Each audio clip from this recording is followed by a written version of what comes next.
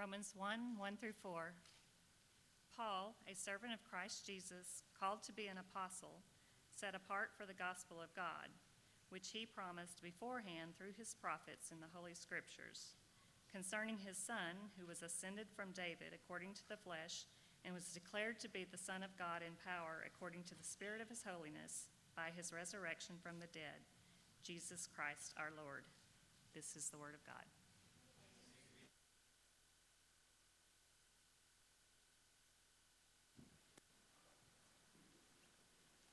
Well, this morning we start working through the book of Romans, and we are, obviously you've heard, people are thrilled.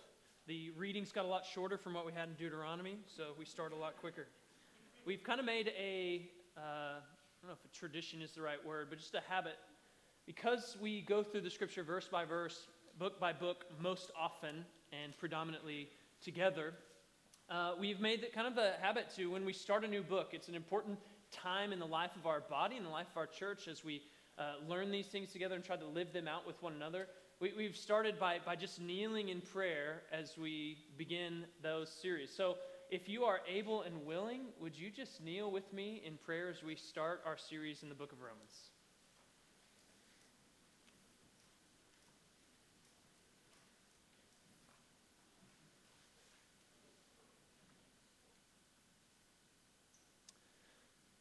Father, hopefully we come to you as those whose hearts and our posture of our hearts is matching that of our bent knees before you. You are the one true living God. We are to be humbled before you as your creatures. And I pray as we start this magnificent book of Romans, as we talk about the gospel of God, that you would not let our hearts be hardened, but instead would show us the greatness and the glory of the gospel, and that it would change and transform us from one degree of glory to another, that we might become more and more like your Son, Jesus. And it's in his name we pray. Amen. You may be seated.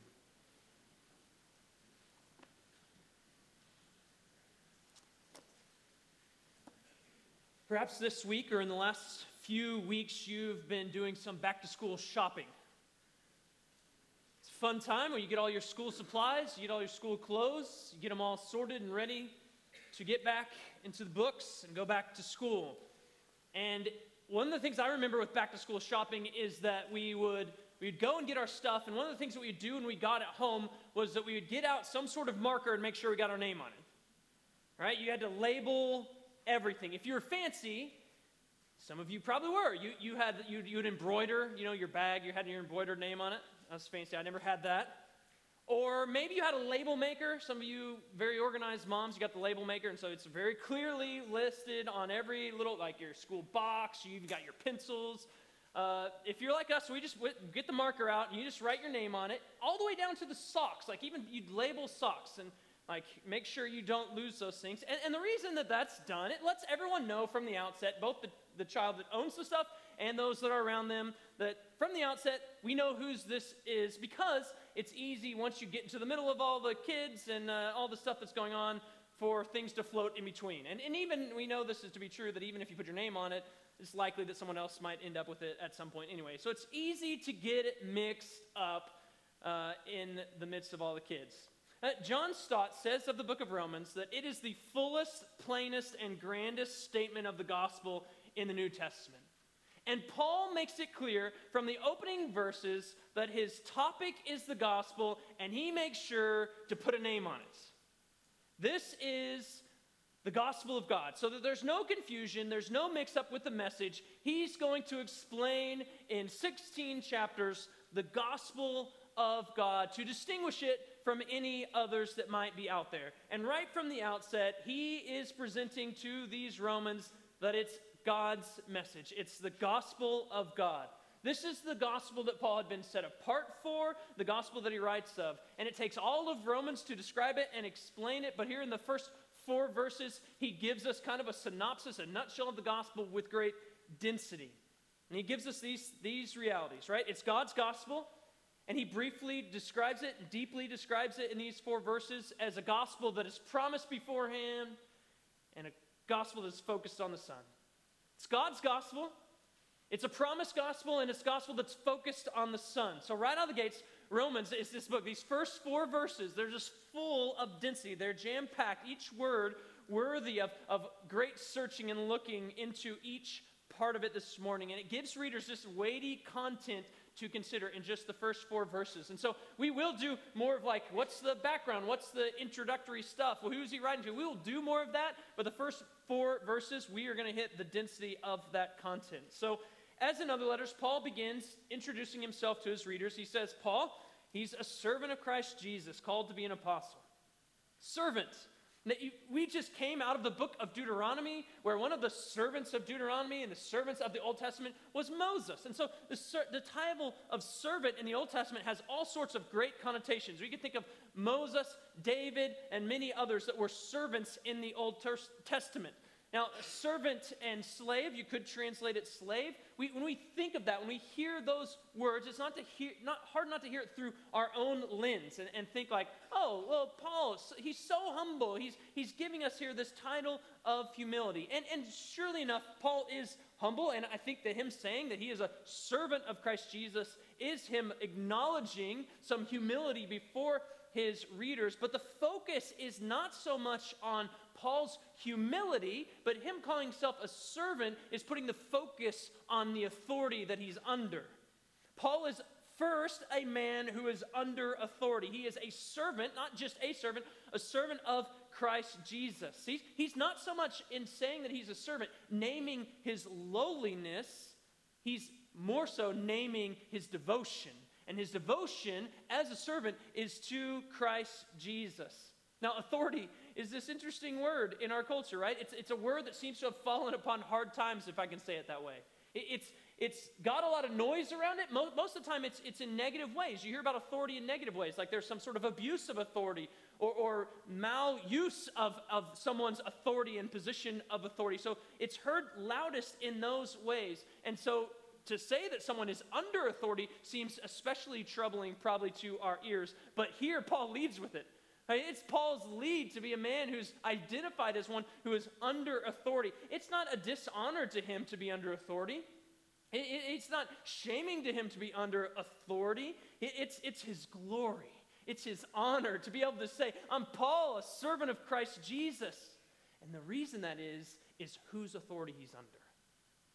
It's no dishonor or shame because of whose authority he's under. And he says, I'm a servant of Christ Jesus.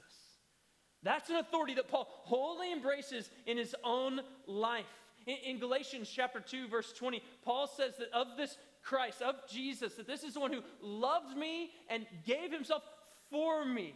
And if someone has loved you and given himself for you, that's someone whose authority that you can wholeheartedly and willingly be under. And that's what Paul does. He loved me and gave himself for me. I'm his servant.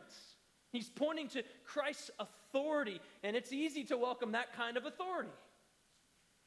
But Paul says he's not just a servant, he's also an apostle set apart for the gospel.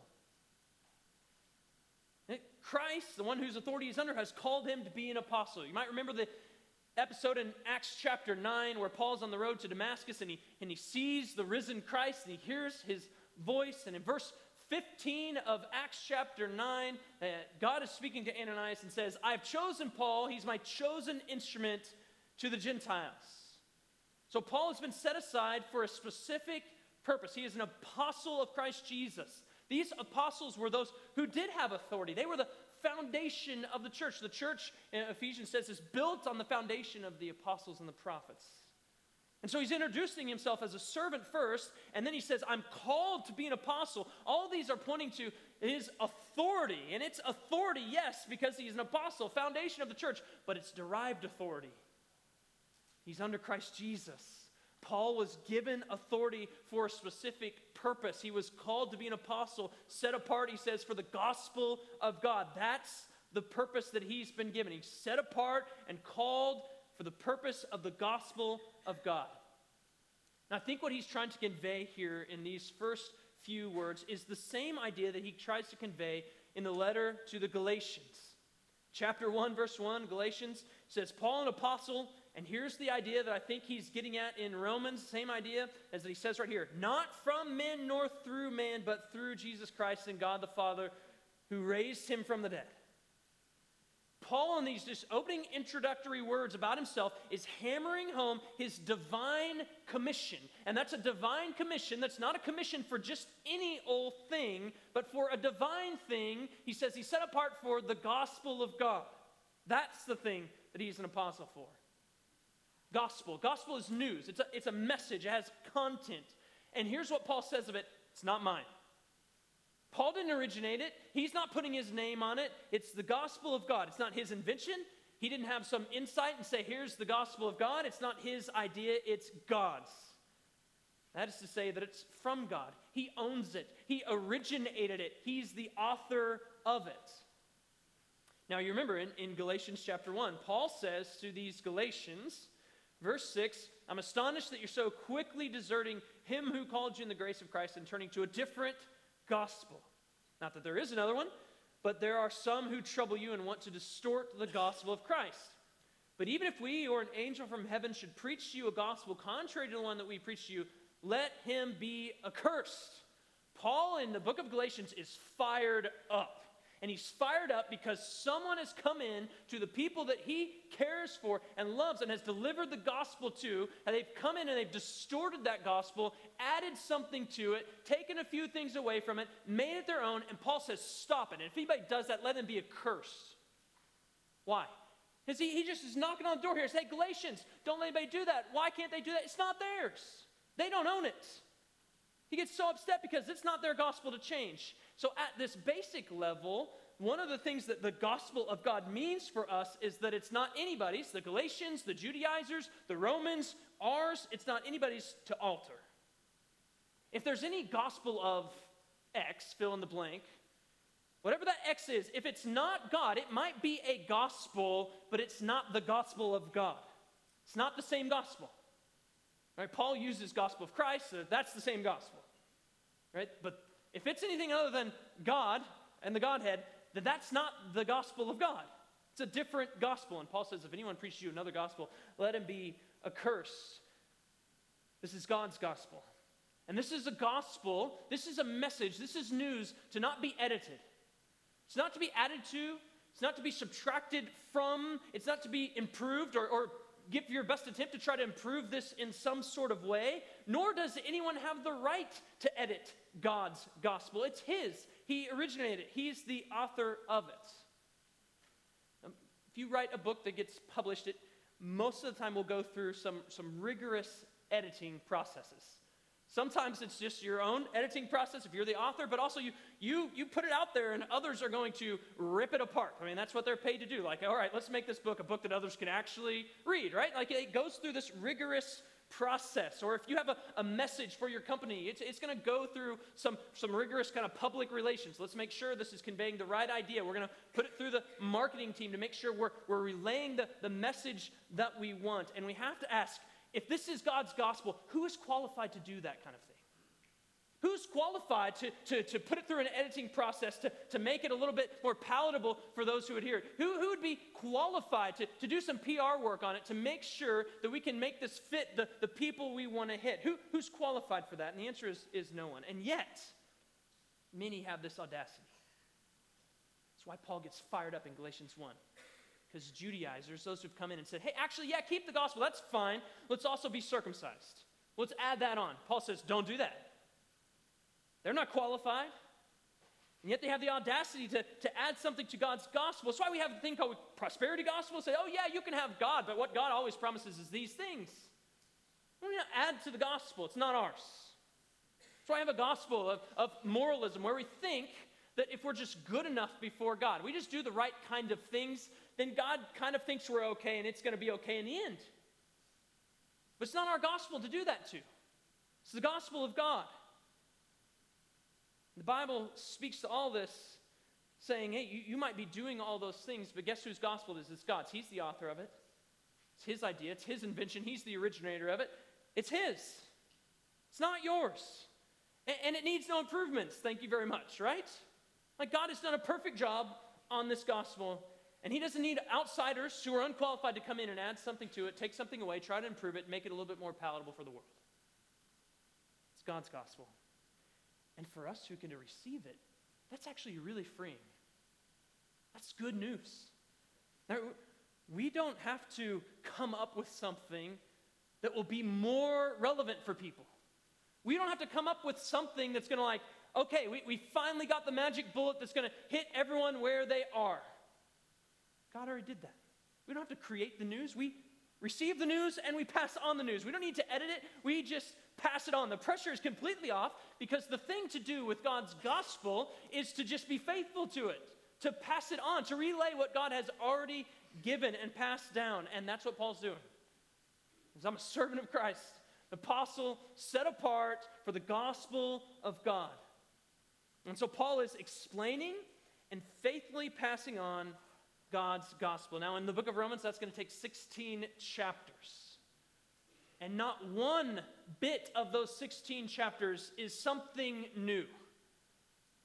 Paul says that this is foreordained. Verse 1 or verse 2,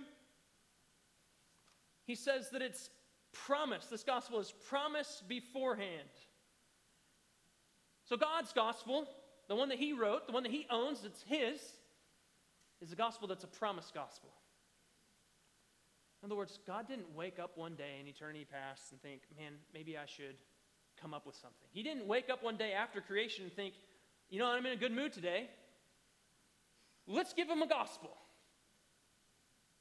No, he didn't do that. It was beforehand promised.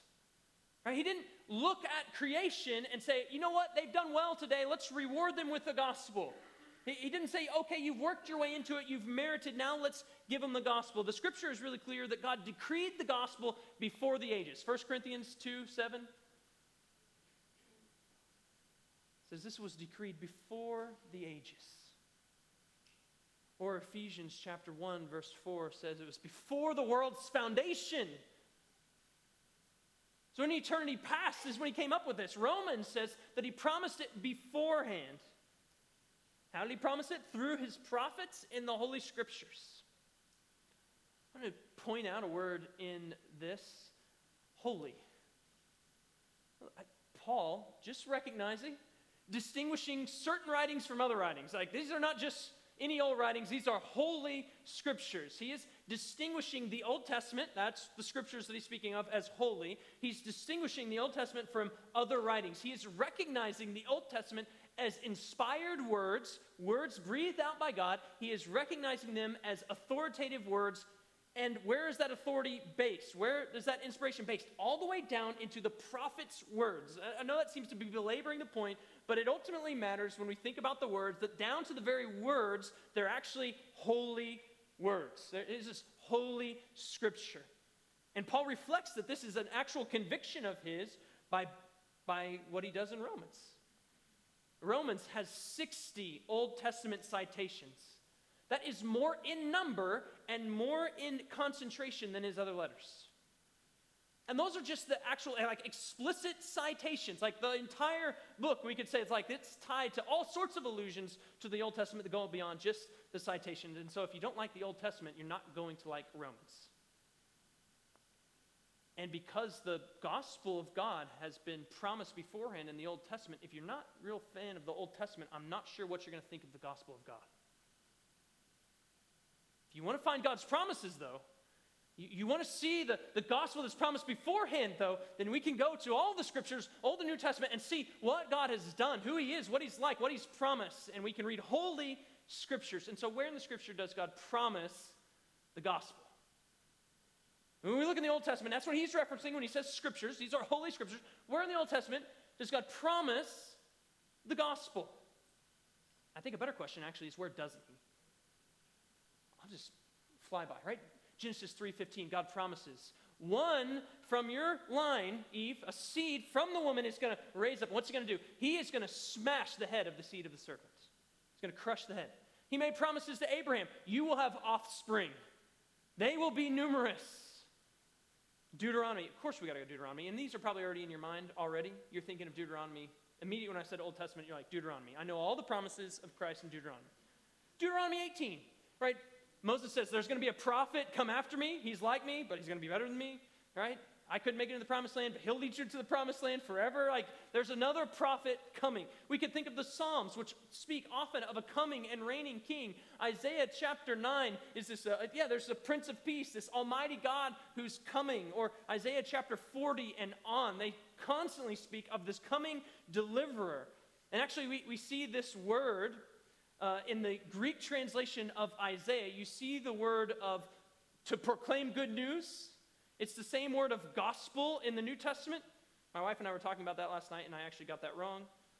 Good news being proclaimed is in the Old Testament. There is an allusion to it. It's all over the book of Isaiah, chapter 40 and on. There's this proclaiming of the good news. In chapter 40, verse 9, you go up onto the mountain and you proclaim the good news. That's the euangelion. That's the gospel translated in the Greek from the Old Testament right there. Or chapter 52, verse 7. How beautiful are the feet that bring what? Good news. They bring gospel. That's what Isaiah is pointing to. Or in chapter 61 of Isaiah, verse 1, he speaks of the Spirit of the Lord is upon me to proclaim to the captives, proclaim to the poor, good news. So it's all over Isaiah. That's not even to mention the famous passage of Isaiah chapter 53 where we think of the suffering servant who has the sins of the people laid upon his back and they're healed by his wounds. We could think of Jeremiah 31 where he speaks of a new covenant. Ezekiel chapter 36 that speaks of a new heart. We could be saying all sorts of things about an exodus that God is pointing to,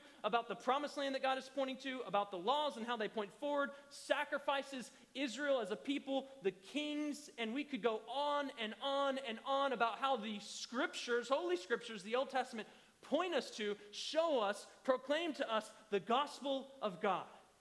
I think one author sums it up well when he says, indeed, there is a real sense in which the gospel cannot be the gospel without the Old Testament. Man, I've said this before. Let me just say it again. Like, I don't know how I feel about handing out Bibles that don't have the Old Testament in them, you know, the little ones. I don't like it, all right? Maybe that's just an opinion. Like, I'm glad people get the Word of God. But man, what are you missing if you miss the Old Testament? You, in a real sense, the gospel can't be the gospel without the Old Testament. So, hey, if you need help giving people a Bible, let us come help you. We'll give them the full thing. Like, we'll make sure they get the Old Testament and the New Testament. So if you need help, come with it because we want them to see all of these things in God's Word. This is the gospel that has been promised beforehand. That's an important element of the gospel of God. Now, I don't know if you watched this show. When I was a kid, the show was going on, and I loved to watch it when I could. It was the show MacGyver. I'm not talking about 2016 or whenever the new MacGyver. I'm talking about 80s MacGyver, right? Did you may watch MacGyver? A lot of MacGyver, huge MacGyver fans out there, all right? There's lots of them. They're all over, all right? You didn't see the hands, but they were everywhere. And MacGyver, he would get into these situations all the time where it's like, how do you even get into this thing?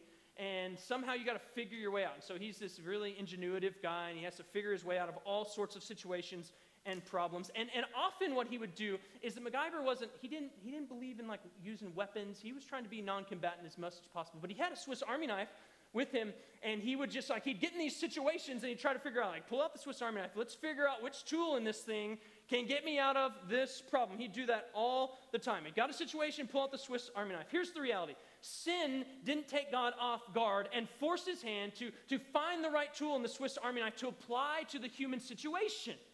This was a gospel that was promised beforehand. God had the answer beforehand. Before the fall, God had decreed the gospel, the good news of God. The gospel was foreordained and promised, and we see it written down, recorded in the Old Testament. And so the gospel is no engineering trick from some sort of spiritual MacGyver, but God's plan from the beginning. This is not plan B. Like, the world is really screwed up. Son, you want to take a shot at them? This is plan A. From the beginning, before the foundations of the world, God has people that are going to be his people. It's promised beforehand. And so when we look to the Old Testament, we see a testament that's pregnant with both the seriousness of the problem of sin and pregnant with the anticipation of a promised deliverer to come. So when we look to the New Testament, we move to Romans, we're not looking at something that's antithetical to the Old Testament, right? We're not looking at something that's working against the grain of the Old Testament. We're looking at something that's the fulfillment of the Old Testament. The New Testament doesn't come along and contradict all those things we saw in the Old Testament. The New Testament comes along and confirms all the things we saw and actually shows us what we didn't see. We see it more clearly because we have the New Testament. If we could, in a sense, go back to before creation and pull up, God, just show us your plans. Just give us a layout. If we could do that, we would see that plan A was the gospel of God. And that there's no other plan, that before creation, there would be included in God's plan the gospel. That's why he actually put it in the Old Testament, promised it, wrote it down, recorded it, so that people could look at it and see it. He's not trying to hide this as a reality. It's not plan B. It's God's gospel, and it's a promised gospel. And what that does is that points us to the sovereignty of our God, to his faithfulness to carry out and work out his promises in real time. It points us to his trustworthiness. He's actually on record for being sovereign, faithful, trustworthy, because he wrote these things down in the Old Testament. This is a God then that we can put our confidence in. This is a God that when he makes promises, you can put your hope in those things, because he not only knows the problems beforehand, he also knows the answers beforehand, and he makes promises to his people. He writes beforehand of the gospel of God. And so God's gospel is a promised gospel. But it's a gospel that's centered, that's focused on something. God's gospel is promised, and the focus is on his Son. Look in verse 3. This is the gospel of God, promised beforehand through his prophets in the Holy Scriptures concerning his Son. The Old Testament has all sorts of ways of talking about the Son of God. In the Old Testament, the sons of God are angelic. Some are righteous men, are sons of God. Israel's the son of God. Kings are the son of God. And there's all sorts of ways that those kind of portray what it looks like to be a son of God. But none of them were the Son. None of them were, as he says it here, his Son, the very Son of God. God, he's the author of the gospel, but the substance of the gospel is the Son. That is, in a way, to say that God is the author and the substance of the gospel, that it's from him and about him, because it's from God and about the Son, who is God the Son. The focus of the gospel is his Son.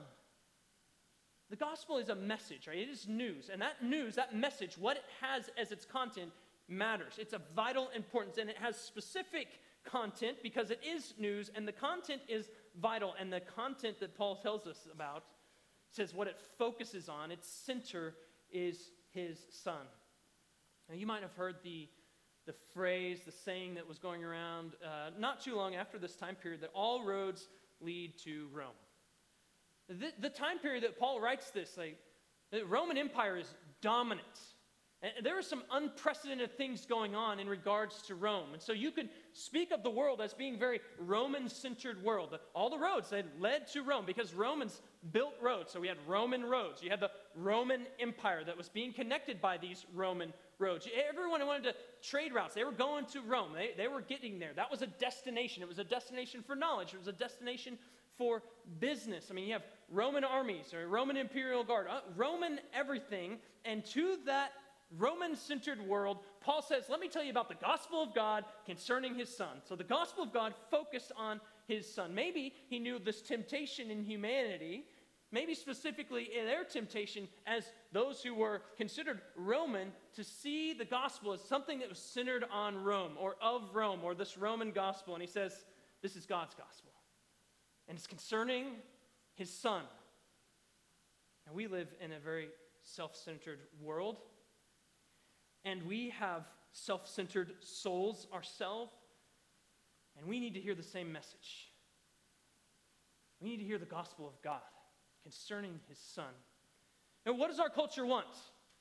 What do we want, right? You look at the bestseller list. Like here's a message directed at you. You are in the center of it. Look at marketing campaigns. The message, everything, it's directed at you, the individual. The message is very directed, it's pointed, it's focused on the individual. And so we even have curated things around us to make us reminded that the world really is about us. But the gospel is God's. It's God's gospel, and it's first from him and about him. It's from God, and it's about his Son. Now, it might be for the Romans. It might be for us. But it's not ours. And it's not even first about us. I like how one author puts it.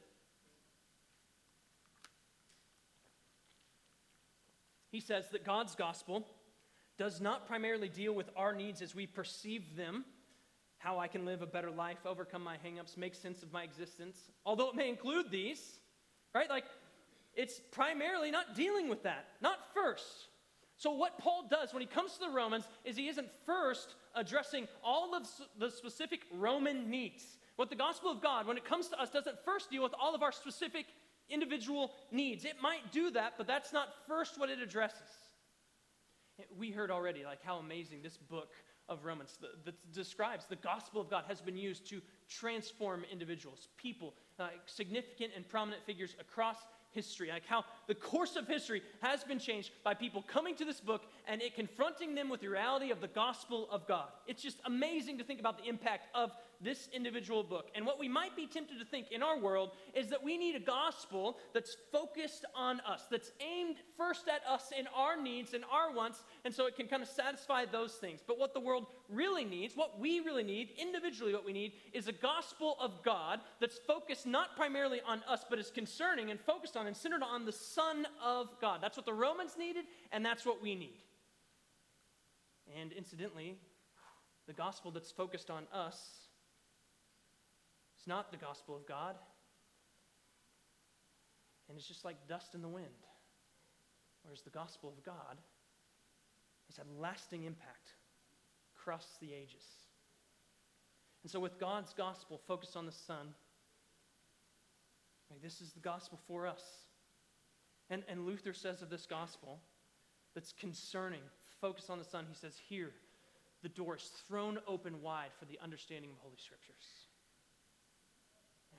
Paul looks back and says it's God's gospel, it's promised beforehand, and it's all focused on, it's centered on this Son. And Paul immediately points to the Scripture describing the Son. Look in verse 3. Here's where the words get really dense. He doesn't take it easy as he starts. He says this is the gospel concerning his Son who was descended from David, according to the flesh, declared to be the Son of God in power, according to the Spirit of holiness, by his resurrection from the dead, Jesus Christ our Lord. God's Son was descended from David. That is, God the Son was born as a human in the line of David. Now, order of these words matters because he's going to give us two descriptions of the Son. He was the Son. Here's a participle describing the Son. Descended from David, according to the flesh, declared to be the Son of God in power, according to the Spirit of holiness, by his resurrection from the dead. All right, so those are the descriptions of God the Son, and the order is important here because he is the Son, and then these descriptions come. That is, that it's the eternally existent Son of God who was descended from David. He didn't become the Son of God because he was descended from David. He was the Son of God, and he, as the Son of God, who was descended from David. He was already God's Son before he came from the line of David, before he took on flesh and entered into time-space history. So it's the divine Son who takes on flesh. He adds humanity to his divinity, and he descends from the line of David, which happens to be a kingly line. And when he descends from the line of David, he's fulfilling all kinds of Old Testament promises that God made beforehand in the Scripture. In 2 Samuel chapter 7, verse 13, prophets that write this are looking forward to a future Davidic son who's going to reign, sit on David's throne forever. Something David couldn't do, something Solomon couldn't do, something none of them can do because they're all going to die. It looks forward to a Davidic son, a Messiah, to reign forever. Or Psalm chapter 2, verse 7, it looks to an anointed son, to where God says, all right, he speaks here in chapter 2, verse 7 of Psalms, he says, the Lord said, you are my son. That's true. That's what's going on. And today I have begotten you. So he looks to an anointed son, who who's already a son, looks to him to reign and rule. Isaiah chapter 9, verse 6 and 7, this Prince of Peace, this mighty God. This wonderful counselor is one who's going to, what? Also sit on the throne of David. The government is going to be on his shoulders. Like he is a reigner, a ruler, a kingly figure who's going to reign. And that's what it looks forward to. Or in chapter 11 of Isaiah, you look to the root of Jesse, the stump from Jesse. It looks forward to one who's descended from the line of David to be this anointed ruler who's going to be Davidic, messianic, and who's going to reign and who's going to rule like David, but have a better and greater reign than rule than David. And so when we see that here's one, verse 3, his son is descended from David, he's fulfilling all of these Old Testament promises that God had made beforehand. So David and the Davidic line are these expectations are filled with things like the anointed one who's coming is going to be the Messiah. He's going to be the king. And Jesus Christ, the Son of God, he enters into time-space history as that man that the Old Testament looks forward to. But it also says that not only was he descended from David according to the flesh, but again, remember, this is the Son. His Son was declared to be the Son of God in power according to the Spirit of holiness by the resurrection from the dead. All right, again, Paul's not taking it easy on us as he starts. Like these are dense words. Right? Again, maybe an echo of chapter 2, verse 7 of the book of Psalms, where it says, the Lord says, today, you're my son, and today, as my son, I've begotten you. You're going to reign and rule. The descent from David as a man from the flesh is what he spoke of in verse 3. But that descent and that coming into time-space history, taking on flesh, doesn't tell the whole story of the gospel concerning the Son of God. He is also one who lived, died, and was raised. And after his resurrection, he's the Son of God. But not just the Son of God. Notice what it says here. He's the Son of God in power, according to the Spirit of holiness.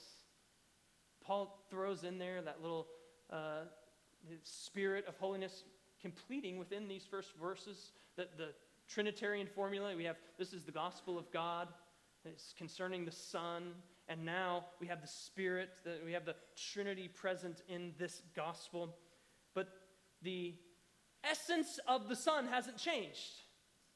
But the status of the Son has. Through his resurrection, he's attained an exalted status. So much so that Paul could say later, Jesus Christ, our Lord. He is saying that through his life, death, and resurrection, coming out on the other side of death, this is the one who we can proclaim as Lord over all. His life, death, and resurrection, summed up here, and Paul says that in his resurrection, it inaugurates a new age. We're not in the age of the flesh anymore, from which that same age Jesus descended as the Son of David. We are now in the age of the Spirit. We are leaving the age of the flesh that's reigned by sin and death. And we've now been, through Jesus, we have inaugurated this new age, this age of the Spirit, where life can reign.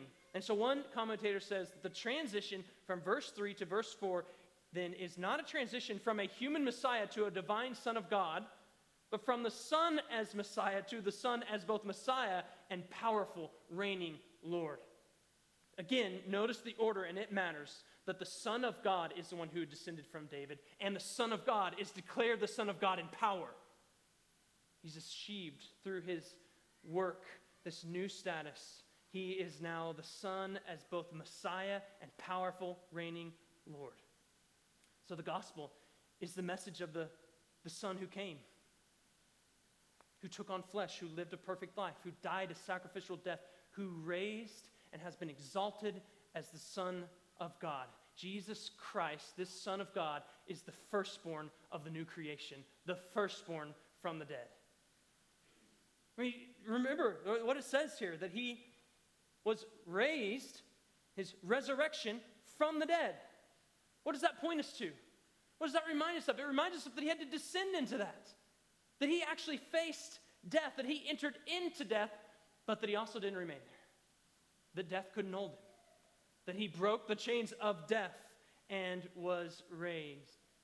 And his resurrection, it ushers in this new age that no longer is dominated by the things of the flesh, but now can be, as we're going to see all through the book of Romans, this place where we're set free and fully alive to God because of the work of his Son. The age of the resurrection is at hand in the Son of God. It's at hand in the Son of God, who is the Son of God in power, the reigning Lord Jesus Christ. And I love that with all the density and the titles that give a claim to the Son of God here, that Paul returns us to and kind of sums it up with this great phrase to end verse 4. Here's how you could say, like, what are we saying in verse 3 and 4? Who are we saying Jesus is? Who are we saying the Son is? So you can say this, that we're saying that he is Jesus Christ our Lord. It's God's gospel. It is promise, and it's focused on the Son. But I want us to notice something as we end verse 4, that he says it's Jesus Christ our Lord. Notice something that I think is implied in these words. Notice some of the nature of the gospel. That Paul says that he has a stake in this. Not just as one sent to proclaim it, but he calls Jesus, the Son of God, his own Lord. So I think what's implied here is that this is a gospel that's from God, it's about God, and it's offered to people. Amen. It's one that's held out to others. This our Lord implies that Paul got in on this, and I think the implication as he's actually writing this out, and what we're going to see so clearly in the book of Romans, is that not just that Paul got in on this, but he's saying to you, all of you out there, this is the gospel of God, you can get in on this too. This Lord, this Son of God, he can be your Lord. You can get in on this. He's holding it out. This makes sense with the title even of Son of God. The Son of God in the Old Testament were people that were, God had set his love and affection on for the sake of others, right? He wants to save a people, and here comes the Son. He's the better Adam. He's the better David. He's the better Israel. So that his life, death, and resurrection can start a new age where we have life with God and life in the full. This Son of God, Paul is holding out to them, can also be Lord. So God's gospel is this one that he promised beforehand that's focused on this amazing Son of God and is a gospel that is offered out to sinners. It's things like this, realities like this, that make people say things like Martin Luther said. He said this of Romans, this epistle is really the chief part of the New Testament and the very purest gospel. And it is worthy not only that every Christian should know it word for word, right? Let's get started on that, right? 4 verses this week. We'll go with a few more next week. Know it word for word by heart, but occupy himself with it every day as the daily bread of the soul. It can never be read or pondered too much. And the more it is dealt with, the more precious it becomes and the better it tastes. How does it become precious? How does it become better to the taste? It's not just by knowing it mentally. It's not just by having it memorized. It's not just by having it read over you. It's not just by knowing the actual words that are there. It becomes precious if you know the gospel of God is for you. It becomes precious if you know the Son of God as what Paul calls him at the end of verse 4, our Lord. Church, this is God's gospel held out to us. We can call the Son of God who lived, died, and was raised, the Son of God in power, we can call our Lord. Right? If this is you, right? That Lord has commanded his people to do something when they get together. He has commanded them to remember what he has done, to remember that he descended from the line of David, and that he went and entered into death, but he was resurrected from the dead. And we do that in what we call the Lord's Supper.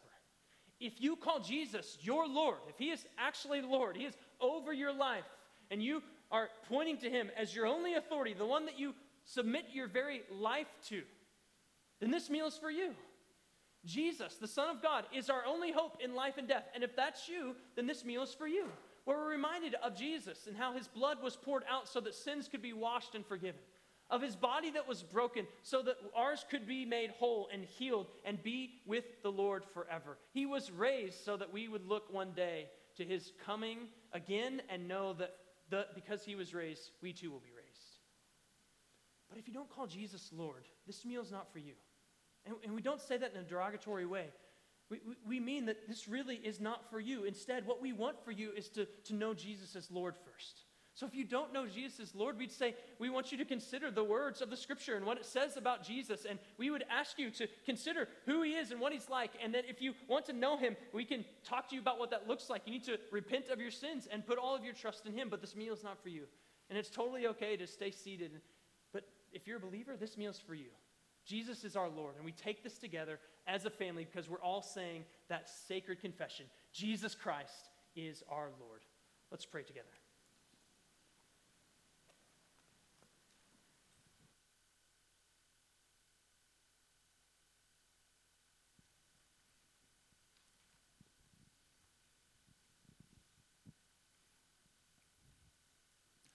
God, thank you for good news. Thank you for this family meal that you invite us to. All of those who have already taken the invitation to be in your family. And we praise you that the requirements to be in your family are just knowing our unworthiness of being in it. It's just to know our need. The requirement to be in your family is to turn from our sin and put our trust in you. It's not that we deserve it. It's not that we're the best or the brightest or have the best behavior, better than other people. It is that we know that we're a mess and we need you to redeem us. Thank you for calling us into your family. We want to reflect today on both the ugliness of our sin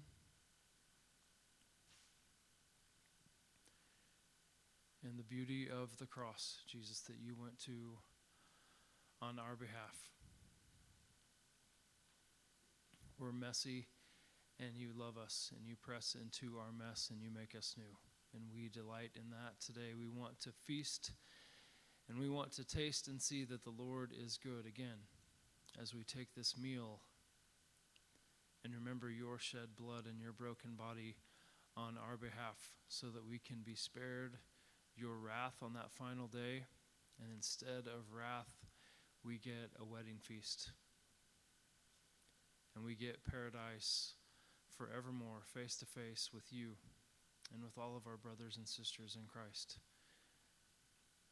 God, I also pray for those who do not know you as the Lord, and that they would bow their knees now and make you their king and not wait for that day when you return, when it's too late, when you say every knee will bow and every tongue will confess that Jesus Christ is Lord. You are the Lord, whether we acknowledge that or not. But God, I pray that you would pull people to you today, that they would turn from their sin, turn from the control of their own lives that they're driving into the ground, seeking for joy, seeking for pleasure, seeking for meaning in life outside of you, and you didn't create life that way. You created us for yourself, God. Call people into your family today. In your name I pray.